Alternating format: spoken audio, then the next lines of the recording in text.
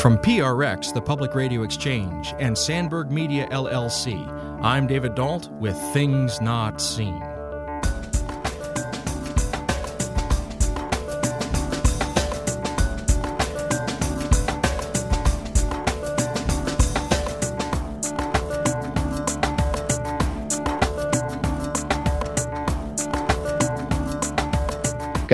God loves everyone. I mean, it sounds so banal, but it is something that people need to be invited to see. And now people will say, I think this is a sort of the harder question is, well, how do I know that? What do you say that God loves me? That's like a bumper sticker or some poster on a wall. And then you start to say, all right, let's look at experiences you've had in your life.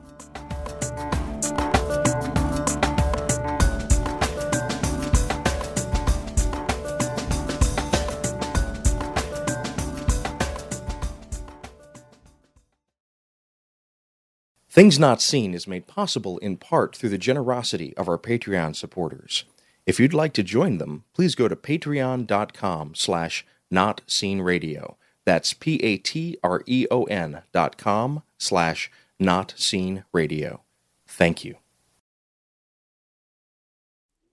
Welcome to Things Not Seen. I'm David Dalt. Our guest today is the Reverend James Martin.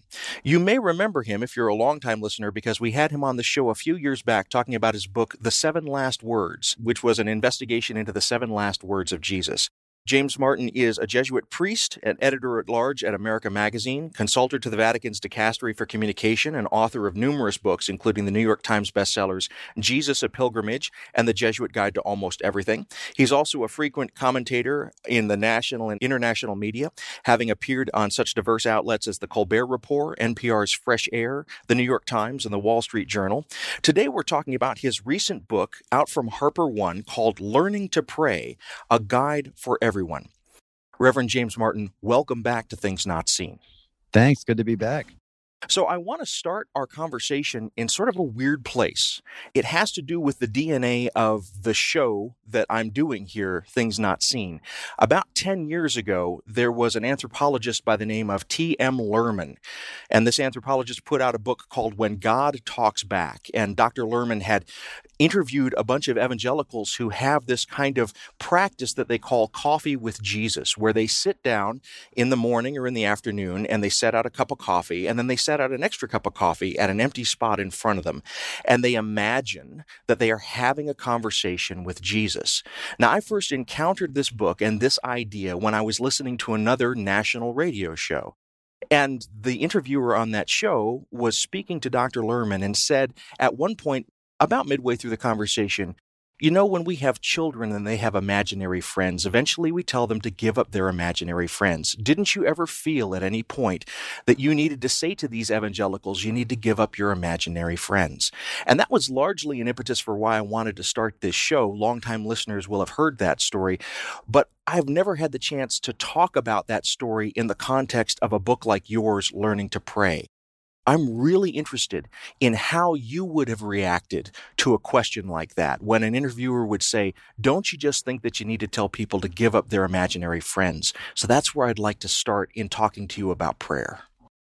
Well, sure. Jesus is not imaginary. That's the first thing I would say. He existed. We know that. Christians believe he rose from the dead. He's present to us through the Holy Spirit. But by the same token, that does not mean that every single thing that pops into your mind that you imagine Jesus saying to you is coming from God. So one of the things I talk about in the book is being open to God's ways of communicating with us through prayer. And I think most people would say they feel, who are believers, they feel God communicates with them through their emotions and kind of peak moments in church or out in nature or with friends or family. But again, that doesn't mean every single thing that happens to you is coming from Jesus. And so in the book, I talk about ways of discerning what is authentic and what is not. It's more of an art than a science. But again, not everything that pops into your mind is God speaking to you. And as a friend of mine likes to say, not every leaf that falls in front of your path is a message from God. Well, what I really like about that answer is, first of all, it begins to speak to what you're attempting to do in this book, Learning to Pray, which is, in my reading, to give it sort of a comprehensive scope about what the prayer life, particularly in a Christian context, but not necessarily limited to a Christian context. You talk a little bit about Zen Buddhism and some other aspects of prayer life in your chapter on centering prayer. But before we get too much further into the book, you just used a term that I want to make sure all of my listeners are tracking with. You use this term discernment. Can you give us a brief definition of what that term means? Sure. It's a kind of fancy theological or spiritual word for, I would say, prayerful decision making. You discern between the kinds of things you experience in your prayer that seem like they're coming from God and seem like they're not coming from God. So, for example, I would say in that situation, which is a good situation you pointed to, and some people do like to pray that way. If you are praying and imagining yourself with Jesus, which is a tried and true way of praying, imagining Jesus speaking to you and trusting that Jesus, will speak to you sometimes through your prayer. If you imagine Jesus saying to you, I want you to pick up a baseball bat and hit this person over the head, you can say that probably is not coming from Jesus. So just because it pops into your mind, you want to punch someone in the face that you're mad at, it doesn't mean that God is asking you to do that. And so the discerning is saying, how can I be reasonably sure that what I'm experiencing in prayer is coming from God? Now, look, if someone is outside and they're looking at, let's say, Lake Michigan. I used to live in Chicago for a couple of years, and they just find it so beautiful and it's really moving, and they get this feeling of calm, and they've been asking God for a sense of peace in the middle of the pandemic. And they feel this calm that feels almost otherworldly, like it's coming from outside of them. You can say that's probably God that's speaking to you. And again, that's different than having an experience of wanting to punch someone in the face. And so that's part of discernment. What is coming from God and what is not coming from God? That's what discernment means.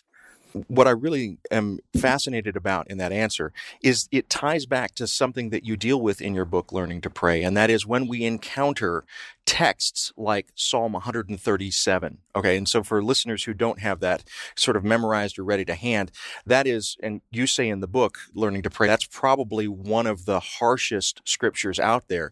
It's where the Israelites in Babylonian captivity are talking about being mocked by the Babylonians, and their response is a desire to lash out, to even kill the children of the Babylonians. And you just talked about sort of an urge to hit someone with a baseball bat, and here we have Psalm 137 saying, go out and basically do violence to the children. And I think that you deal with that really wonderfully in the book. You say there are times where we get messages, even in God's word, that we can't take literally. And I'd love to hear a little bit more about when we're confronted by a message in prayer or a message in scripture that pulls us away from love. How are we to interpret that?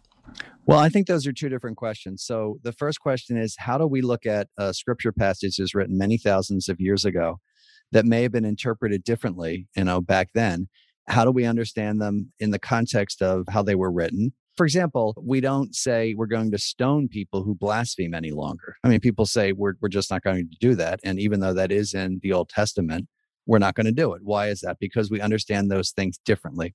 How did the psalmist understand the passage you read, may your enemies' babies be dashed against the rocks, those kinds of things? Well, we have to say at that point, maybe they actually did want the babies of their enemies dashed against the rocks. Maybe they were speaking metaphorically, but today we don't want to dash babies' heads against the rocks, people who are sane at least. So that's one way. One question is, how do we understand scripture in that context? But the other question is, how do we discern what comes up in our prayer and what comes up when we're meditating or contemplating? And how do we find out whether or not that's authentically from God? Now, look, as I said, it's an art, not a science, but you can be pretty sure that if you feel like punching someone in the face, that's not coming from God. And why is that? I talk about that in the book, because that doesn't fit with what we know about God. That for the Christian, that doesn't fit with what we know about Jesus. I think most people, when they're praying and they experience something in prayer, and I talk about this in the book at length, emotions, insights, memories, desires, let's just say an insight into Jesus's life, most people can trust that's coming from God. If it leads to an increase of love and charity and faith, and it calms you and it makes sense and it seems like it fits with what we know about God, most of the time, what is coming up in people's prayer is coming from God and they can trust it. If you're just joining us, this is Things Not Seen. I'm David Dalt. Our guest today is Father James Martin. He's a Jesuit priest and editor-at-large at America Magazine. Longtime listeners will recognize his voice because he was on our show a couple of years back talking about his book about the 7 last words of Jesus. Today we're talking about his recent book, Learning to Pray, A Guide for Everyone. Just a moment ago, you talked about the ways in which looking at prayer and looking at Scripture, we have a kind of sense of what we know about God. And when we are getting messages from prayer or getting messages from Scripture, we're filtering them through a lot of different lenses, historical interpretation and otherwise. But one of the things you said is we also want to see if it fits with what we know about God. But what really struck me about your book, Learning to Pray, is that you are not necessarily assuming that the reader has a lot of knowledge about faith, a lot of knowledge about God or Jesus, or a lot of knowledge about prayer. You certainly are writing at a level where those who do have information about those topics can feel at home. But what was really striking to me was how welcoming the book was to the novice, to the beginner. And I'd love to hear a little bit about the thought process that went into how you structured the book in that way. Well, thanks. I appreciate that. Yeah, when I entered the Jesuits 30 years ago, I didn't know anything about prayer, and I'm still learning. And I think that most people feel that when they sit down and close their eyes or kneel down or walk or try to pray, they don't feel anything happens. And so they think, well, I'm bad at prayer, or God's mad at me, or I'll never be able to pray. And so I wanted to do a book that was really accessible and inviting and assumed that people knew nothing, but could come up to speed, pretty quickly. And I also wanted to do a book that was really clear, right? I think many spiritual books talk about, well, you feel God's presence or when God is close. And when I was a Jesuit novice, I would read stuff like that and say, what are you talking about? Or God communicating. Even I'm sure some listeners are probably rolling their eyes when they hear God's message to you. What is that? Is that voices or visions or? No, it's the kinds of things that come up in most people's prayer. As I said, emotions, insights, memories, desires, feelings, and to just look at those clearly and to do it in a way that's inviting and not threatening to people, but also not mystifying. Prayer is a mystery in the end, but there are certain things that happen in people's prayer life that I've experienced as a spiritual director for 20 years that I think it's okay to talk about these things in a kind of clear and direct way. So when I work with my own students, when I'm teaching in various programs, one of the things that we wrestle with is this question of writing clearly about mysterious things. And so the paradox is, if you write clearly about a mystery, is the clarity that you get going to be mysterious or will it be clear? What I really like about your answer is that you looked at that Gordian knot and you planted your flag firmly on one side. You said, we're going to try and err on the side of being as clear and as followable as possible. And I really think you accomplished it in the book. But I wonder, did you ever feel like you were shortchanging the mystery when you were doing that? Oh, sure. Because even coming up with rules or guidelines for how you determine something is coming from God or not, I can only give them guidelines. As I say, it's an art, not a science. But I think the biggest question that people have when they start to pray is what's supposed to happen? I mean, let's be blunt. Most people, including myself, when I was a Jesuit novice, they'd say, okay, go off and pray or meditate on this passage from Scripture or imagine yourself speaking with Jesus or do centering prayer or whatever kind of prayer that you want to talk about. And most people say, well, what's supposed to happen? I have no idea. Am I supposed to hear a voice or words are supposed to come into my head? And that's what the sort of thrust of the book is, helping people understand what does happen, what can happen, also not being upset when things don't seem to happen. And, really elaborating that as one has to do as a spiritual director. So that, I think, is the great sin, if you will, of many spirituality or prayer books. They talk very vaguely about when God feels close or when God sends you this message. And people say, what are you talking about? And so I've had experience in counseling people and also, more importantly, in hearing their experiences. And so I can share with the reader the kinds of things that generally happen to people. We'll be getting into all of that as our conversation continues, but for right now, we're going to take a quick break. If you've just joined us, this is Things Not Seen. I'm David Dalt, and today we're happy to welcome back Father James Martin, talking about his recent book, Learning to Pray, A Guide for Everyone. Reverend Martin is a Jesuit priest, editor-at-large at America Magazine, consultor to the Vatican's Dicastery for Communication, and author of numerous books, including the New York Times bestsellers Jesus, A Pilgrimage, and The Jesuit Guide to Almost Everything. We will be back in just a moment. Things Not Seen is brought to you in part by Liturgical Press.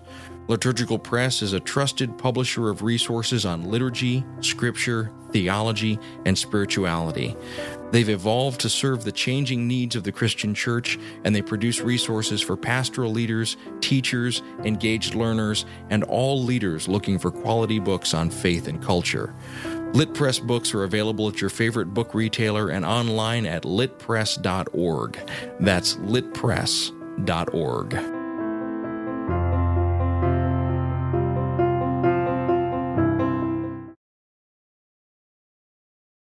Welcome back to Things Not Seen. I'm David Dault. If you're enjoying the conversation that you're hearing today, please go to our website, thingsnotseenradio.com. There you'll find close to 10 years of these sorts of interviews and conversations, all available for free for your listening pleasure. Today, we're delighted to welcome back to the show Father James Martin. He's a Jesuit priest and editor-at-large at America Magazine. Longtime listeners will remember that we had Father Martin on to talk about his book covering the 7 last words of Jesus. Today, we're talking about his recent book, Learning to Pray, a guide for everyone. Well, one of the things that is wonderful about the breadth of the work that you do is that not only are you working as a spiritual director, not only are you working as a Jesuit and a priest, but you also are very connected with the media. And that means that there are times when you are called on to consult on various media projects. And one of those large-scale media projects was a film called Silence. And readers of your book, Learning to Pray, will hear a little bit about how you were involved in the film and what the plot of the film is. But at its heart, it's about a crisis of faith among a couple of Jesuit priests who are in Asia. One of the things that comes out in the process of reflecting on your work with the film is that there's a question about how do you know when there's a kind of a genuine call from God? How do you know when a nudge or a voice or some sort of message is coming from God? And there's one phrase that you write in that part of the book, Learning to Pray, that just hit me like a bolt of lightning. You say, as a Jesuit, I've been trained through my entire career to know when it's the voice or know when it's the message of God. And I'm paraphrasing that, so I may have said it badly. If there's a way to say it better, I'd welcome for you to correct me. But I'd also love for you to expand on that. What does it mean to be trained to hear the genuine message of God? Well, it's less mysterious than you would think. Basically, in general, and this is one of the insights of St. Ignatius, the founder of the Jesuits, God's voice is the voice of hope, of calm, of uplift. And the voice that is, let's say, not coming from God is the voice of despair and hopelessness and panic. A more contemporary example, more contemporary than 17th century Jesuit missionaries in Japan, which is the plot from Silence, would be the pandemic. And I often tell people interiorly, when you feel that sort of impulse or that attraction to hope, peace, calm, you can trust that's coming from God, right? When you feel panicky or hopeless or despairing, that's not coming from God. And so there are certain impulses or voices, if you will, not literal voices, but there's certain movements of our spirit interiorly. And we all feel that. Look, we feel that pull from day to day between despair and hope. And the voice of God is the voice of hope. And that makes sense with what we know about God. That makes sense with the Christian, with what he or she knows about Jesus, right? Jesus is always about fear not. So it fits with how we imagine God, with what we know about God, and for the Christian, with what we know about Jesus. And I always tell people, look, there are two voices, right? And there's this pull, and it's up to you to say yes to one of the voices and, or the impulses, if you will. And, God knows what's best for you. And so listen to the voice of hope. So that's a little bit of more of a contemporary example. And I think people would say, yeah, that makes sense to me. Like I would imagine that that's the way that God would communicate with me. And so that's the voice I'll listen to. And so that's what I mean by listening to voices, not some sort of weird oral phenomenon. What strikes me about that is it really grounds in passages like from the Apostle Paul, whatever is good, whatever is beautiful, whatever is true, think on these things. But you mentioned a moment ago St. Ignatius Loyola, and he in many ways reintroduced the idea of imagination in prayer in a way that really caught fire. And let me give some background on that. We have a lot of intellectual movements in the history of Christianity. And at the time that Ignatius Loyola was getting started, it was right when the Protestant Reformation was breaking breaking out. The Reformation in many ways was trying to pull away from things like the connection to nature, the connection to the senses. It was a very cerebral form of prayer. You had to have the right beliefs. And Ignatius comes along and says, you can imagine, and you can use your imagination actively in prayer. But I'd love for my listeners to hear a little bit about who Ignatius was and how and why he brought this idea of imagination so fully back into the center of prayer. Yeah, that's a great question. So Ignatius was born in 1491 in the Basque country of Spain. I won't tell you his entire life, but he was a soldier, kind of led a somewhat dissolute life, and was hit by a cannonball in a battle in Pamplona, Spain in 1521, and was laid up in bed and had nothing else to read other than Lives of the Saints and a Life of Christ, which he didn't really want to read. He wanted to read adventure tales. And as he read, he thought, wow, I feel like if I patterned myself after the saints, I'd be happy. And this was the beginning of discernment, which I'm glad you brought up, because he realized that when he was thinking of following his own life, his old life of sort of vanity and daring do and really wanting to impress people, he was excited, but then it left him afterwards feeling a little bit dry. Yeah, that doesn't really console me. But when he thought about following the lives of the saints, he was not only excited, but afterwards he found this sense of consolation and peace. And that's the beginning of his discernment. He starts to realize the insight for Ignatius is not simply that I'm having these feelings, but that these feelings might be coming from God and might be ways that God has of drawing me. So that's the beginning of discernment in his own life. He starts to say, wow, I wonder if that feeling interiorly is coming from God. So he has a conversion experience. He turns his life over to God. He has himself a series of mystical experiences. Long story short, he ends up through different byways and highways founding the Jesuits, the Society of Jesus. And all along, his own prayer life is very imaginative. And he writes a book called The Spiritual Exercises. That's a sort of a plan for a retreat where you imagine yourself in gospel passages. I mean, he means that literally. You close your eyes and what would it look like? What does it sound like? What does it feel like? What am I smelling? What am I tasting? And you see what comes up in prayer. And oftentimes, not all the time, but oftentimes in prayer, when you do that, you'll have a new insight. This happens all the time. I was directing a retreat virtually this weekend, and I invited them to do this kind of prayer experience. And again, you're surprised at the kinds of things that come up. People have these insights. And again, it makes sense that God would give them a helpful or a consoling or a peaceful insight into the gospel passages. That makes sense through their imagination.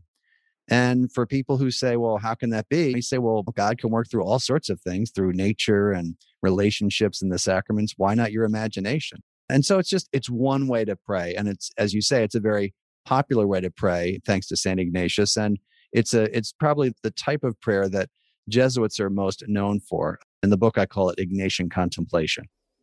If you're just joining us, this is Things Not Seen. I'm David Dault, and we're delighted to welcome back to the show Father James Martin. He's a Jesuit priest and editor-at-large of America Magazine. We've had him on the show before talking about his book about the 7 last words of Jesus. Today we're talking about his recent book from Harper One, Learning to Pray, A Guide for Everyone. Well, in your book, Learning to Pray, staying on this subject of imaginative prayer, you mention at one point a conversation, I think it might have been on a radio show or a podcast hosted by Timothy Cardinal Dolan. And Cardinal Dolan is mentioning that he was engaged at one point in this imaginative prayer, and he was imagining that he was in the manger after the birth of Jesus. And at one point, and I forget whether it was his spiritual director or someone else, suggested that he imagine holding the baby Jesus. And that was a very powerful moment for me in reading your book, Learning to Pray, because I suddenly, Cardinal Dolan is a very powerful man. Sometimes I think of him as an aloof man. And thinking of him contemplating the vulnerability of a small child in his arms. And I know that you can't speak for his experience, but you sought to include it in your book. And I'm wondering what you learned from Cardinal Dolan telling you about that. Well, that's a great question. I'm glad you brought that up. What I learned was that all of us, whether or not we're a cardinal or the newest baptized Catholic at Easter or someone who's just beginning to pray, are invited to have those personal experiences with prayer that make the prayer our own. And I think it was a surprise for Cardinal Dolan, as I recall him telling me on his radio show, and I can say this because it was public, he was talking about this. He imagined himself in the nativity scene. And again, this is not some mystical experience. He's not having a vision. He's in his imagination. And I think Mary gave him Jesus to look at and just hold. And I think what was beautiful about that for me was I asked him this. I said, I bet the next time you heard that story, it was different for you. So see, that's the kind of thing that can happen in prayer. Who knows what happened to him when he was holding Jesus, or what insights he got, or what emotions came up. But you can trust that that's a gift from God, that experience in prayer, which is not some vision, but that experience in prayer is a gift from God that enables him to enter into the life of Jesus more intimately, contemplating whatever, Jesus's vulnerability or his own vulnerability, such that the gospel story becomes more personal and becomes more of his own. And that's just a great help. And so that's a perfect example of people say, well, how do I know it's coming from God? You would have to work pretty hard to say that this is not coming from God, or that God doesn't want you to have this experience. And so that's where the discernment comes in. So a good spiritual director would say, yeah, that sounds great. That sounds like a real gift. And the more you do spiritual direction and the more you pray, the more you're able to say, yeah, that's a great gift from God. And you don't go crazy about it and you don't get frightened by it. And you also don't think of yourself as this great saint or this great mystic, because sometimes it happens, sometimes it doesn't. And it happened to other people just as much as it'll happen to you. And I think people get more comfortable the more they pray with those kinds of experiences in prayer, such that when they hear someone talk about a quote unquote message from God, it doesn't freak them out. It's just, it's just part of God's relationship with me. You've used this term a couple of times, spiritual direction and spiritual director, and I just want to make sure my listeners are tracking. So when you're using that term, can you give us a brief definition of what you mean? Yeah, I'm glad you brought that up, because I was using it freely. So a spiritual director is basically a person who helps another person see where God is active in their prayer and in their daily life. That's basically it. And it's someone who is trained to do that. Spiritual direction is going to this person, this director, they're called, sometimes spiritual guide, and basically talking about your prayer. And the person is a sounding board and is trained to recognize the kinds of things that I was just talking about. And so they're used to hearing stories like that. So if, for example, Cardinal Dolan came to his director, they would probably say, oh, sure, that makes sense. You really do need someone I think it helps to have someone to bounce those things off of. And conversely, a director can say, yeah, I don't know if that's God or not. That may just be a distraction. Well, and you mentioned training. And so for those that may have no experience with spiritual direction or spiritual directors, they may hear this description and think, what are we talking about? A guru? Or are we talking about a cult leader? And so maybe say a little bit about the kind of training that a spiritual director receives. Sure. It's not a cult leader. It's basically someone who helps someone see where God is. And so it's not psychology. You're not a psychologist. I'm not a psychologist. And so it's not talking about the psychological roots of what might be going on in your life. It's not advice, and it's not pastoral counseling. It's not giving a person sort of a way to understand the problems pastorally. So let's take an example. And I think I talk about this in the book. Let's say someone comes to you as your directee, that is what they're called, and they talk about losing their job and trying to pray about that. And they talk about, let's say, feeling that they're with Jesus in prayer and they start to cry because they're so frustrated and they don't feel Jesus is helping them. Okay, that's a classic spiritual direction question. Now, a psychologist would talk about, why are you crying? Why are you doubting yourself? Those kinds of things, psychological things, all right? A pastoral counselor would talk about, let's come up with strategies. And a friend would just say, oh, look on the bright side, right? Or, oh, God, I'm sure God's with you, or I'm sure you'll find something. No, the spiritual director would say, all right, let's look at your experience of God in this. Let's look at what happened in prayer. Let's look at, where are you encountering God in your daily life? Are there people, places, things that are giving you a sense of God's presence with you? And the person might say, yeah, actually, come to think of it, when I was praying, I had this insight that Jesus suffered too.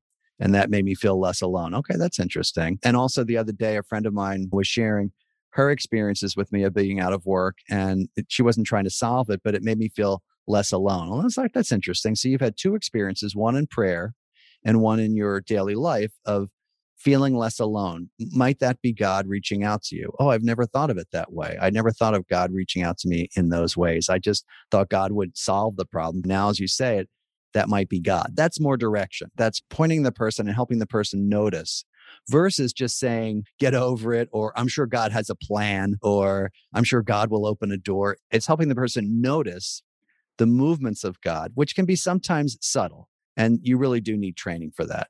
Well, and what I hear in this is an echo of what you were saying earlier in the conversation. When we're praying, the things that come to us that are of God are the things that draw us towards hope and towards consolation, the things that draw us towards reconciliation.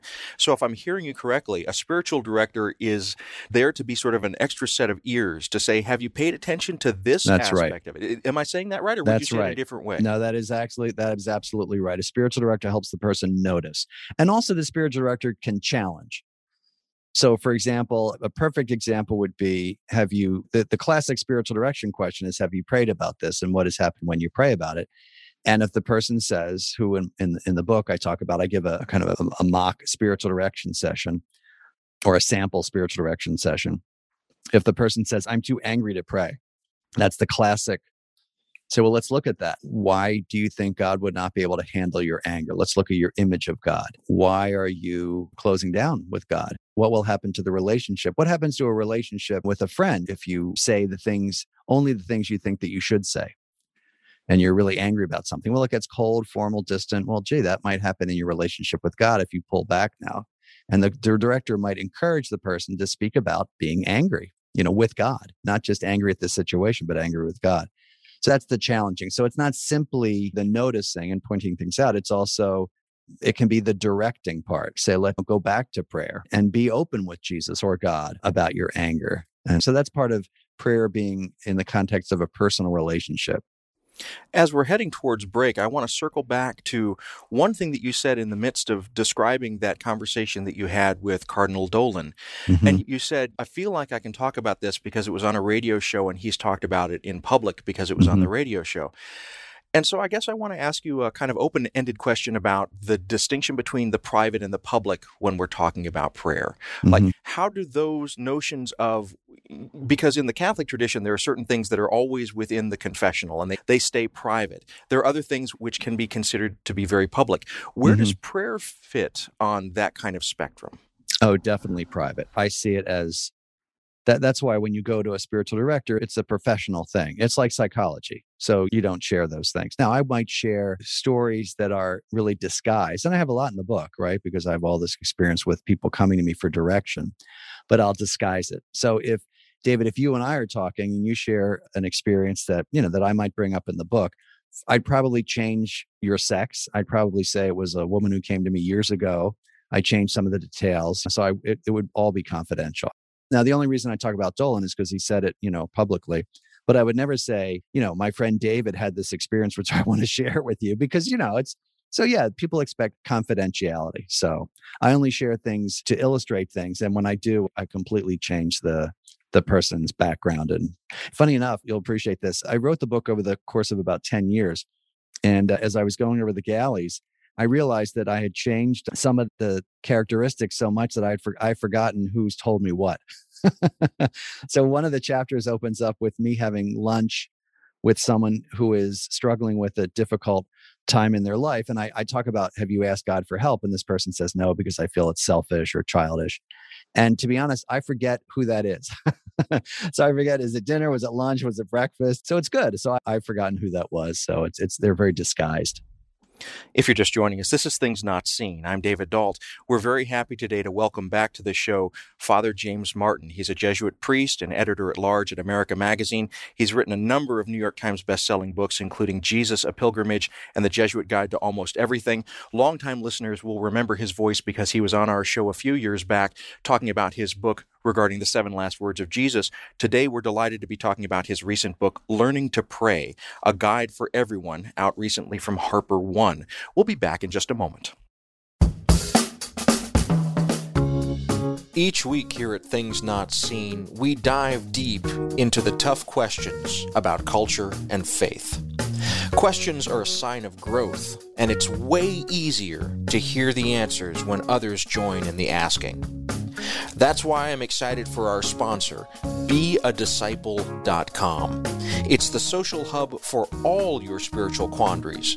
One click away at beadisciple.com. Scroll through their affordable, ecumenical, accredited, short-term online courses, all taught by content experts. Here you'll be in the company of others where it's safe to discuss hard questions. If you have questions and are looking to grow, enroll in a course today and ask away at beadisciple.com.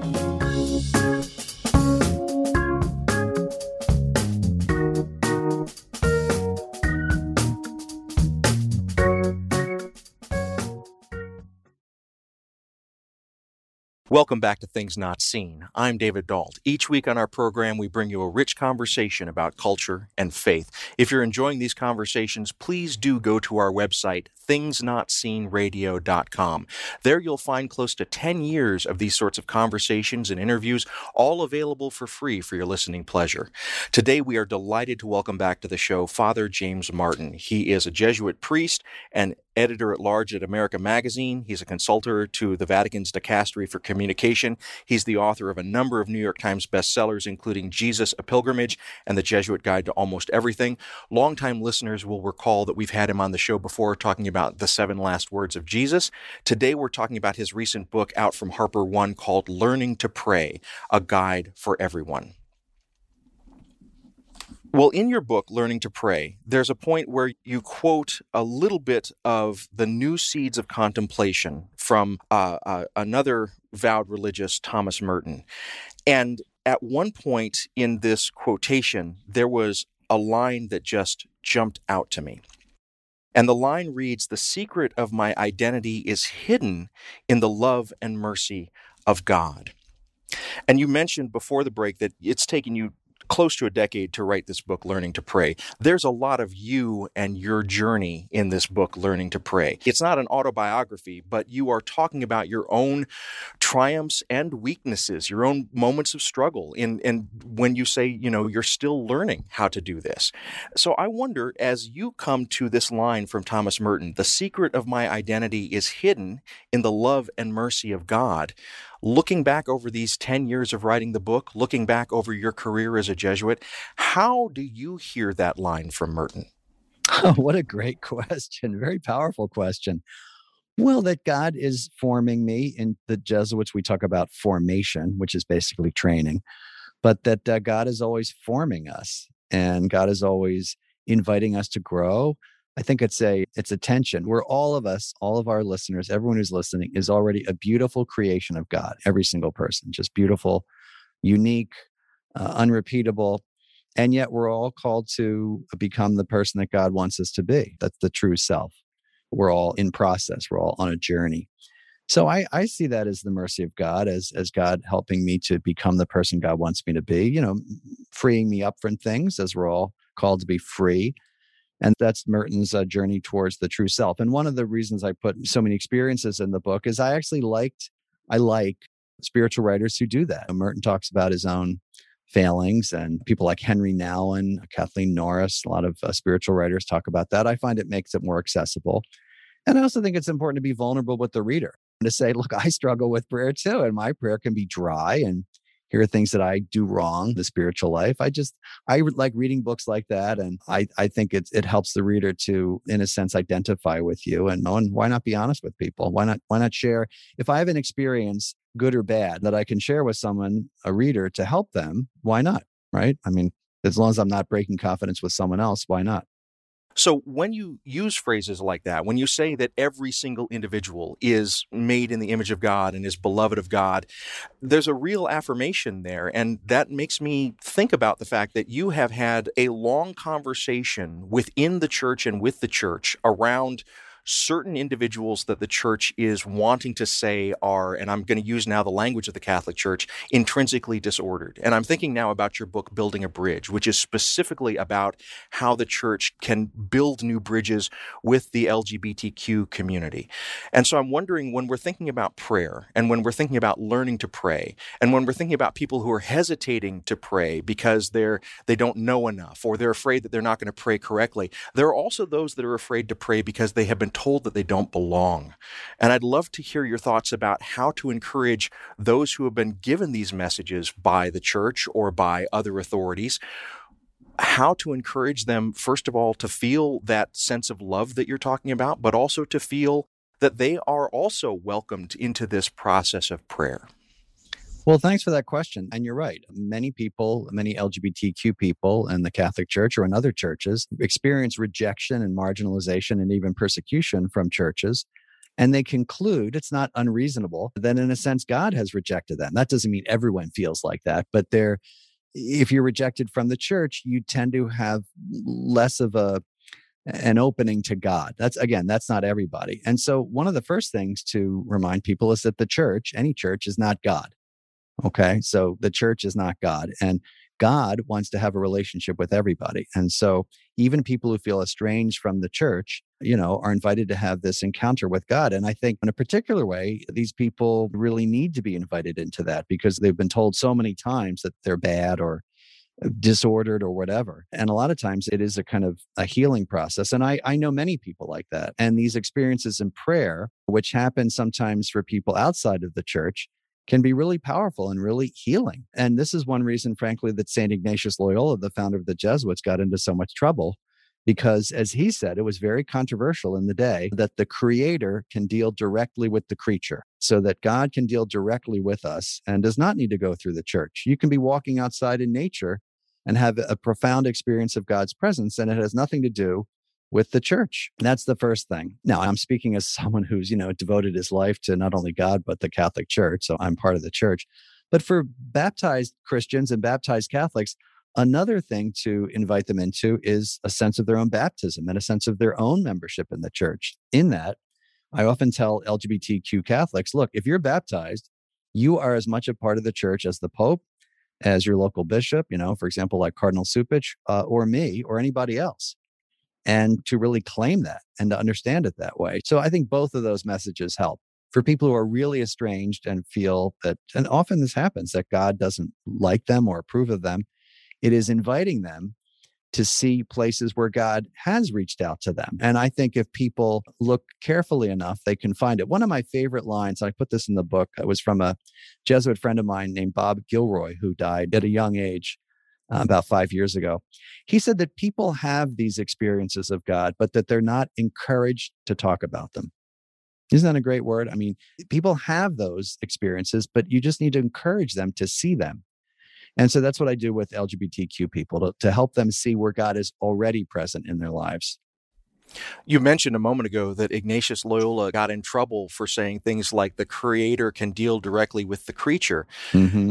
Ignatius also got in trouble, and the Jesuits that followed him, because they are incredibly flexible in the way that they think about spirituality and the approach to evangelization. Like they really want to start where people are, regardless of who those people are. Mm-hmm. And I'm thinking about a passage in your book, Learning to Pray, where you end the chapter this way, in fact, where you've been talking about a person who really doesn't feel like she, and you talk about her various kinds of conversations where she says, well, I don't really know how to do this. And you end the chapter by basically reflecting on the fact that she's already doing a kind of centering practice. She's already kind of contemplating her breath and those sorts of things.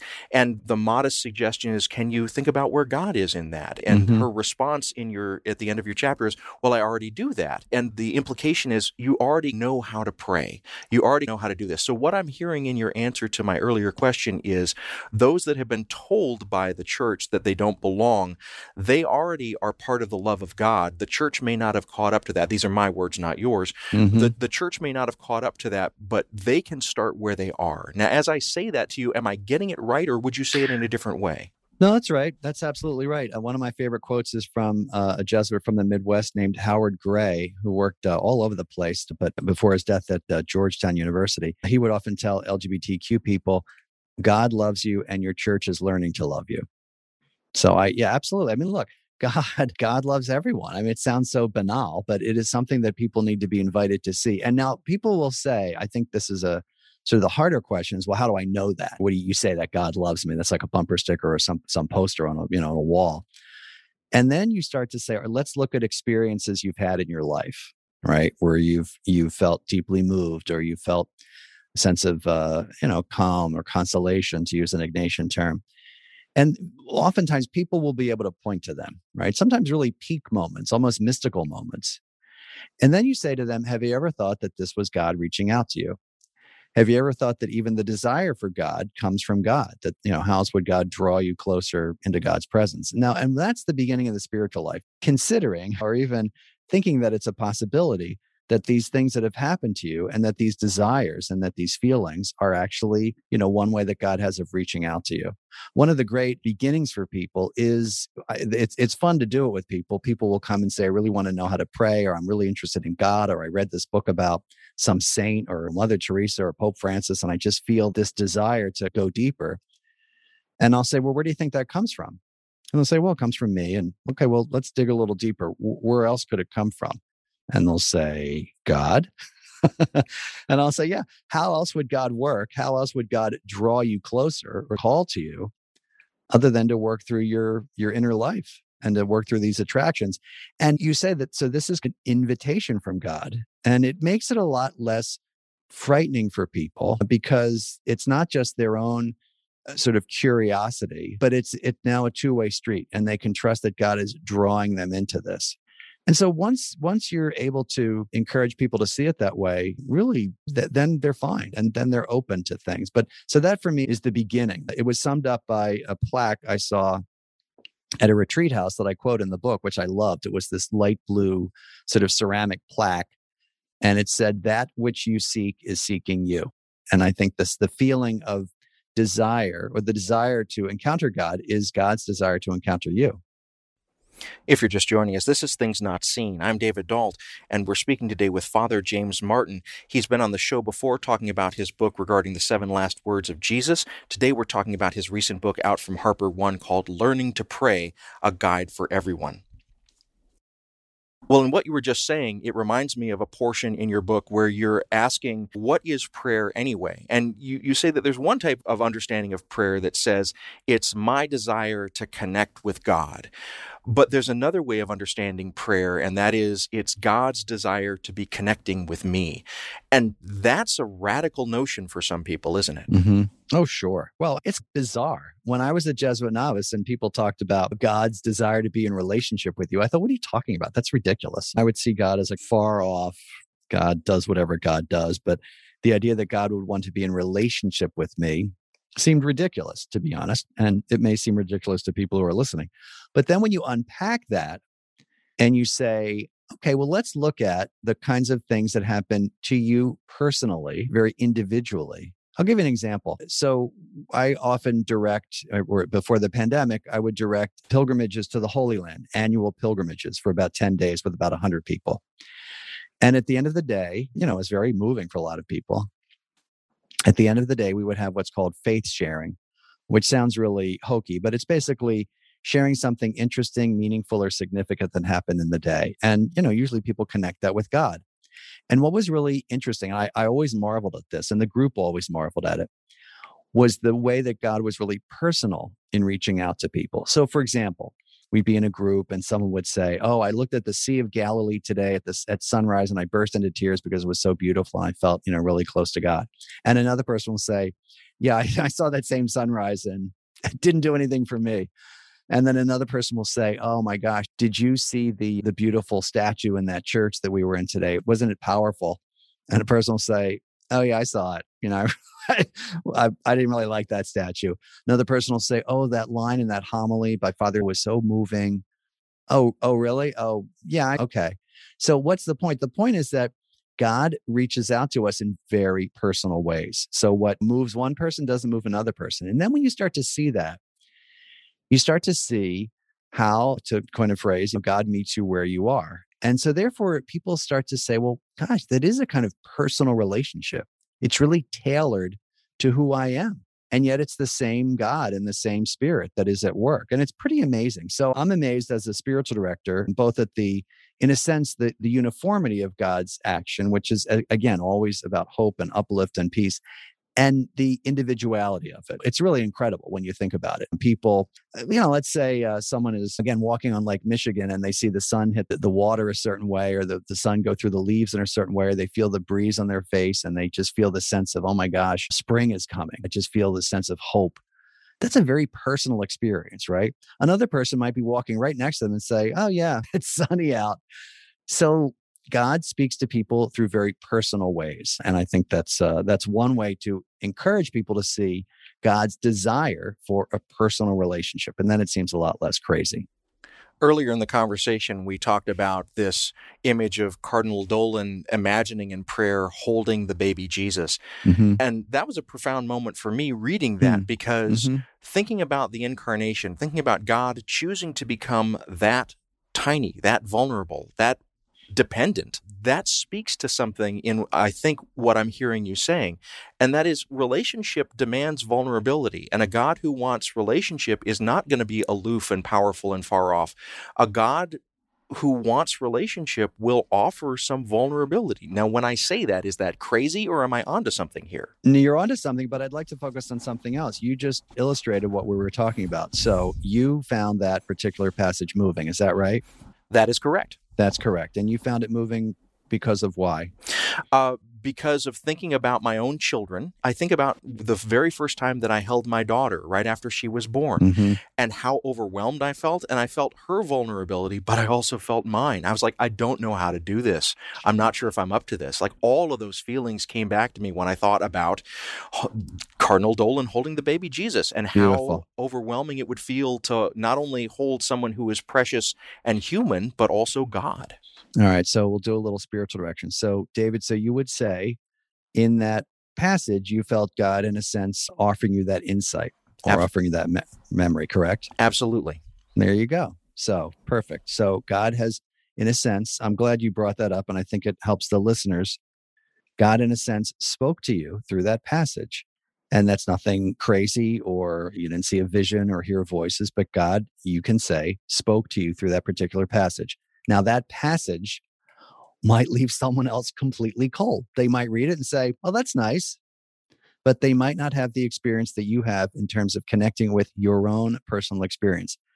And so we see, just from what you've described and just from what you've shared with the listeners, the way that God can work very personally and individually and uniquely through your experiences in a particular moment, in a particular way, that probably wouldn't strike anybody else as different. And so that's beautiful. That's a real example of God's meeting you where you are through, and in this case, what? Through a book. So it's beautiful. That's the kind of stuff that we would talk about in direction. Just that. So thanks for that example. Well, thank you for doing that little moment of spiritual direction with me. But this raises for me a question about particularity. And we've mentioned at several points, you're a Catholic priest, you have given your life to the Catholic Church, and the sort of cosmos that this book, Learning to Pray, exists in is a cosmos that acknowledges the presence of Catholic faith and Catholic spiritual ideas. Mm-hmm. But the tagline of your book, Learning to Pray, is a guide for everyone. Mm-hmm. And so I'd like to hear how you see this very sort of Catholic-centric book speaking to everyone. What's the invitation there, and how should a non-Catholic hear that invitation? Oh, yeah. Well, it is for everyone. And prayer is much bigger than the Catholic Church. And I write as a Catholic priest and a Jesuit priest with a certain set of experiences, and as a man and as a white man, as a 60-year-old man, et cetera, et cetera. But prayer is really for everyone because God, again, wants to be in touch with everyone, and God wants to encounter everybody. So I try to make it as accessible as possible. And I talk about some things that are Catholic. For example, I'm talking about Cardinal Dolan and being on his radio show. But for the most part, it's not specifically Catholic, and anyone can really use that book. I mean, I've had Protestants who came to me for spiritual direction. I've talked obviously to agnostics and atheists. I had a rabbi for a couple of months as a directee. So I try to make it really accessible. And look, I believe that God really does want a relationship with everyone, and God wants to encounter everyone in prayer. And so I would certainly not write a book that was just for Catholics. I recognize that this book took you, as you say, around a decade to write, and that there's a lot that went into this book that is distant to you now, as you've said in this conversation. Yeah, right. But I wonder, is there anything as you're looking back over the creation of this book that especially surprised you when you were thinking about this or learning about this? I think what surprised me was I started out writing a short book, and it was as if every chapter invited me to write another one. I thought, well, now I have to write about this. For example, when I wrote about what happens in prayer, the kinds of things we're talking about, right? Emotions, desires, insights, like what happened to you was an insight and a memory, right? It dawned on me, oh my gosh, now I have to write about, well, how do you determine whether or not this is from God or whether this is not from God? As I wrote, I thought, well, I have to talk about distractions. And so I wanted to be as comprehensive as possible because I want people who might not have the experience of going to a spiritual director or having a spiritual director to have this book as a kind of carry along spiritual director. So I think what surprised me is how long it was. It's funny. My mother said to me, how long is the book? And I said, it's 380 pages. And she said, 380 pages on prayer? She said, what can you possibly say? I said, well, people have a lot of questions. And I wanted to be sure before I finished that it was as much as I could say about prayer and really anticipate the questions, because I've experienced so many people who really struggle with it and they think they're the only ones that have these problems. And so this book is also a kind of encouragement to prayer. Well, Father Martin, as we're drawing towards the end of our conversation, I'm going to ask you a question that you may choose to answer or not. But I wonder if, as you're thinking about prayer and as we're talking together, there are listeners who may feel moved to pray for you. And I wonder if you're comfortable. What would you ask listeners to pray for you at this time? Oh, gee, I'm always happy when people pray for me. Gee, what I ask them to pray for? I guess I'd ask them to pray for my continued health, for my ability to live out my Jesuit vocation in a wholehearted way. And I think those two things would be, I think my health and my vocation, I'd be perfectly happy with that. So I thank people for their prayers. I talk about praying for people in the book too. So if they need any advice on how to do that, they can buy the book. Well, Father James Martin, it is such a delight to have you back on the show. I have really enjoyed this conversation. I also really enjoyed the book. I learned a lot from it just because it is comprehensive. It starts with the basics and it really builds, here are all the different possibilities, here are obstacles, here are ways to deal with those obstacles. You really have taken a 360-degree look at the practice of prayer, not only in the Christian tradition, but more generally. And I think that listeners will really benefit from picking up this book. I benefited from reading it. I'm very grateful that you took the time to write it. I'm especially grateful that you took the time to talk to us about it today. Well, my pleasure. We've been speaking today with the Reverend James Martin. He's a Jesuit priest. He's editor-at-large at America Magazine. He's a consultor to the Vatican's Dicastery for Communication, and he's the author of numerous New York Times best-selling books, including Jesus, A Pilgrimage, and The Jesuit Guide to Almost Everything. We've had him on the show before to talk about the 7 last words of Jesus, and today we've been talking about his recent Harper One book, Learning to Pray, A Guide for Everyone. Things Not Seen is produced by Sandberg Media, LLC. We're distributed nationally by PRX, the Public Radio Exchange. Today's show was recorded at the William Adams Studios in beautiful Hyde Park, here on the south side of Chicago, Illinois. Our studios have a home courtesy of the Zygon Center for Religion and Science, part of the Lutheran School of Theology at Chicago. Neither Zygon nor LSTC are responsible for the content of this program. Our theme music is composed by Gene Kija. Our show is made possible in part by the generosity of supporters on Patreon. You can find out how to help us create great programs by going to patreon.com/notseenradio. You can follow us on Twitter at notseenradio. Visit us on Facebook and like our page to receive regular updates about the show and find out more about our guests.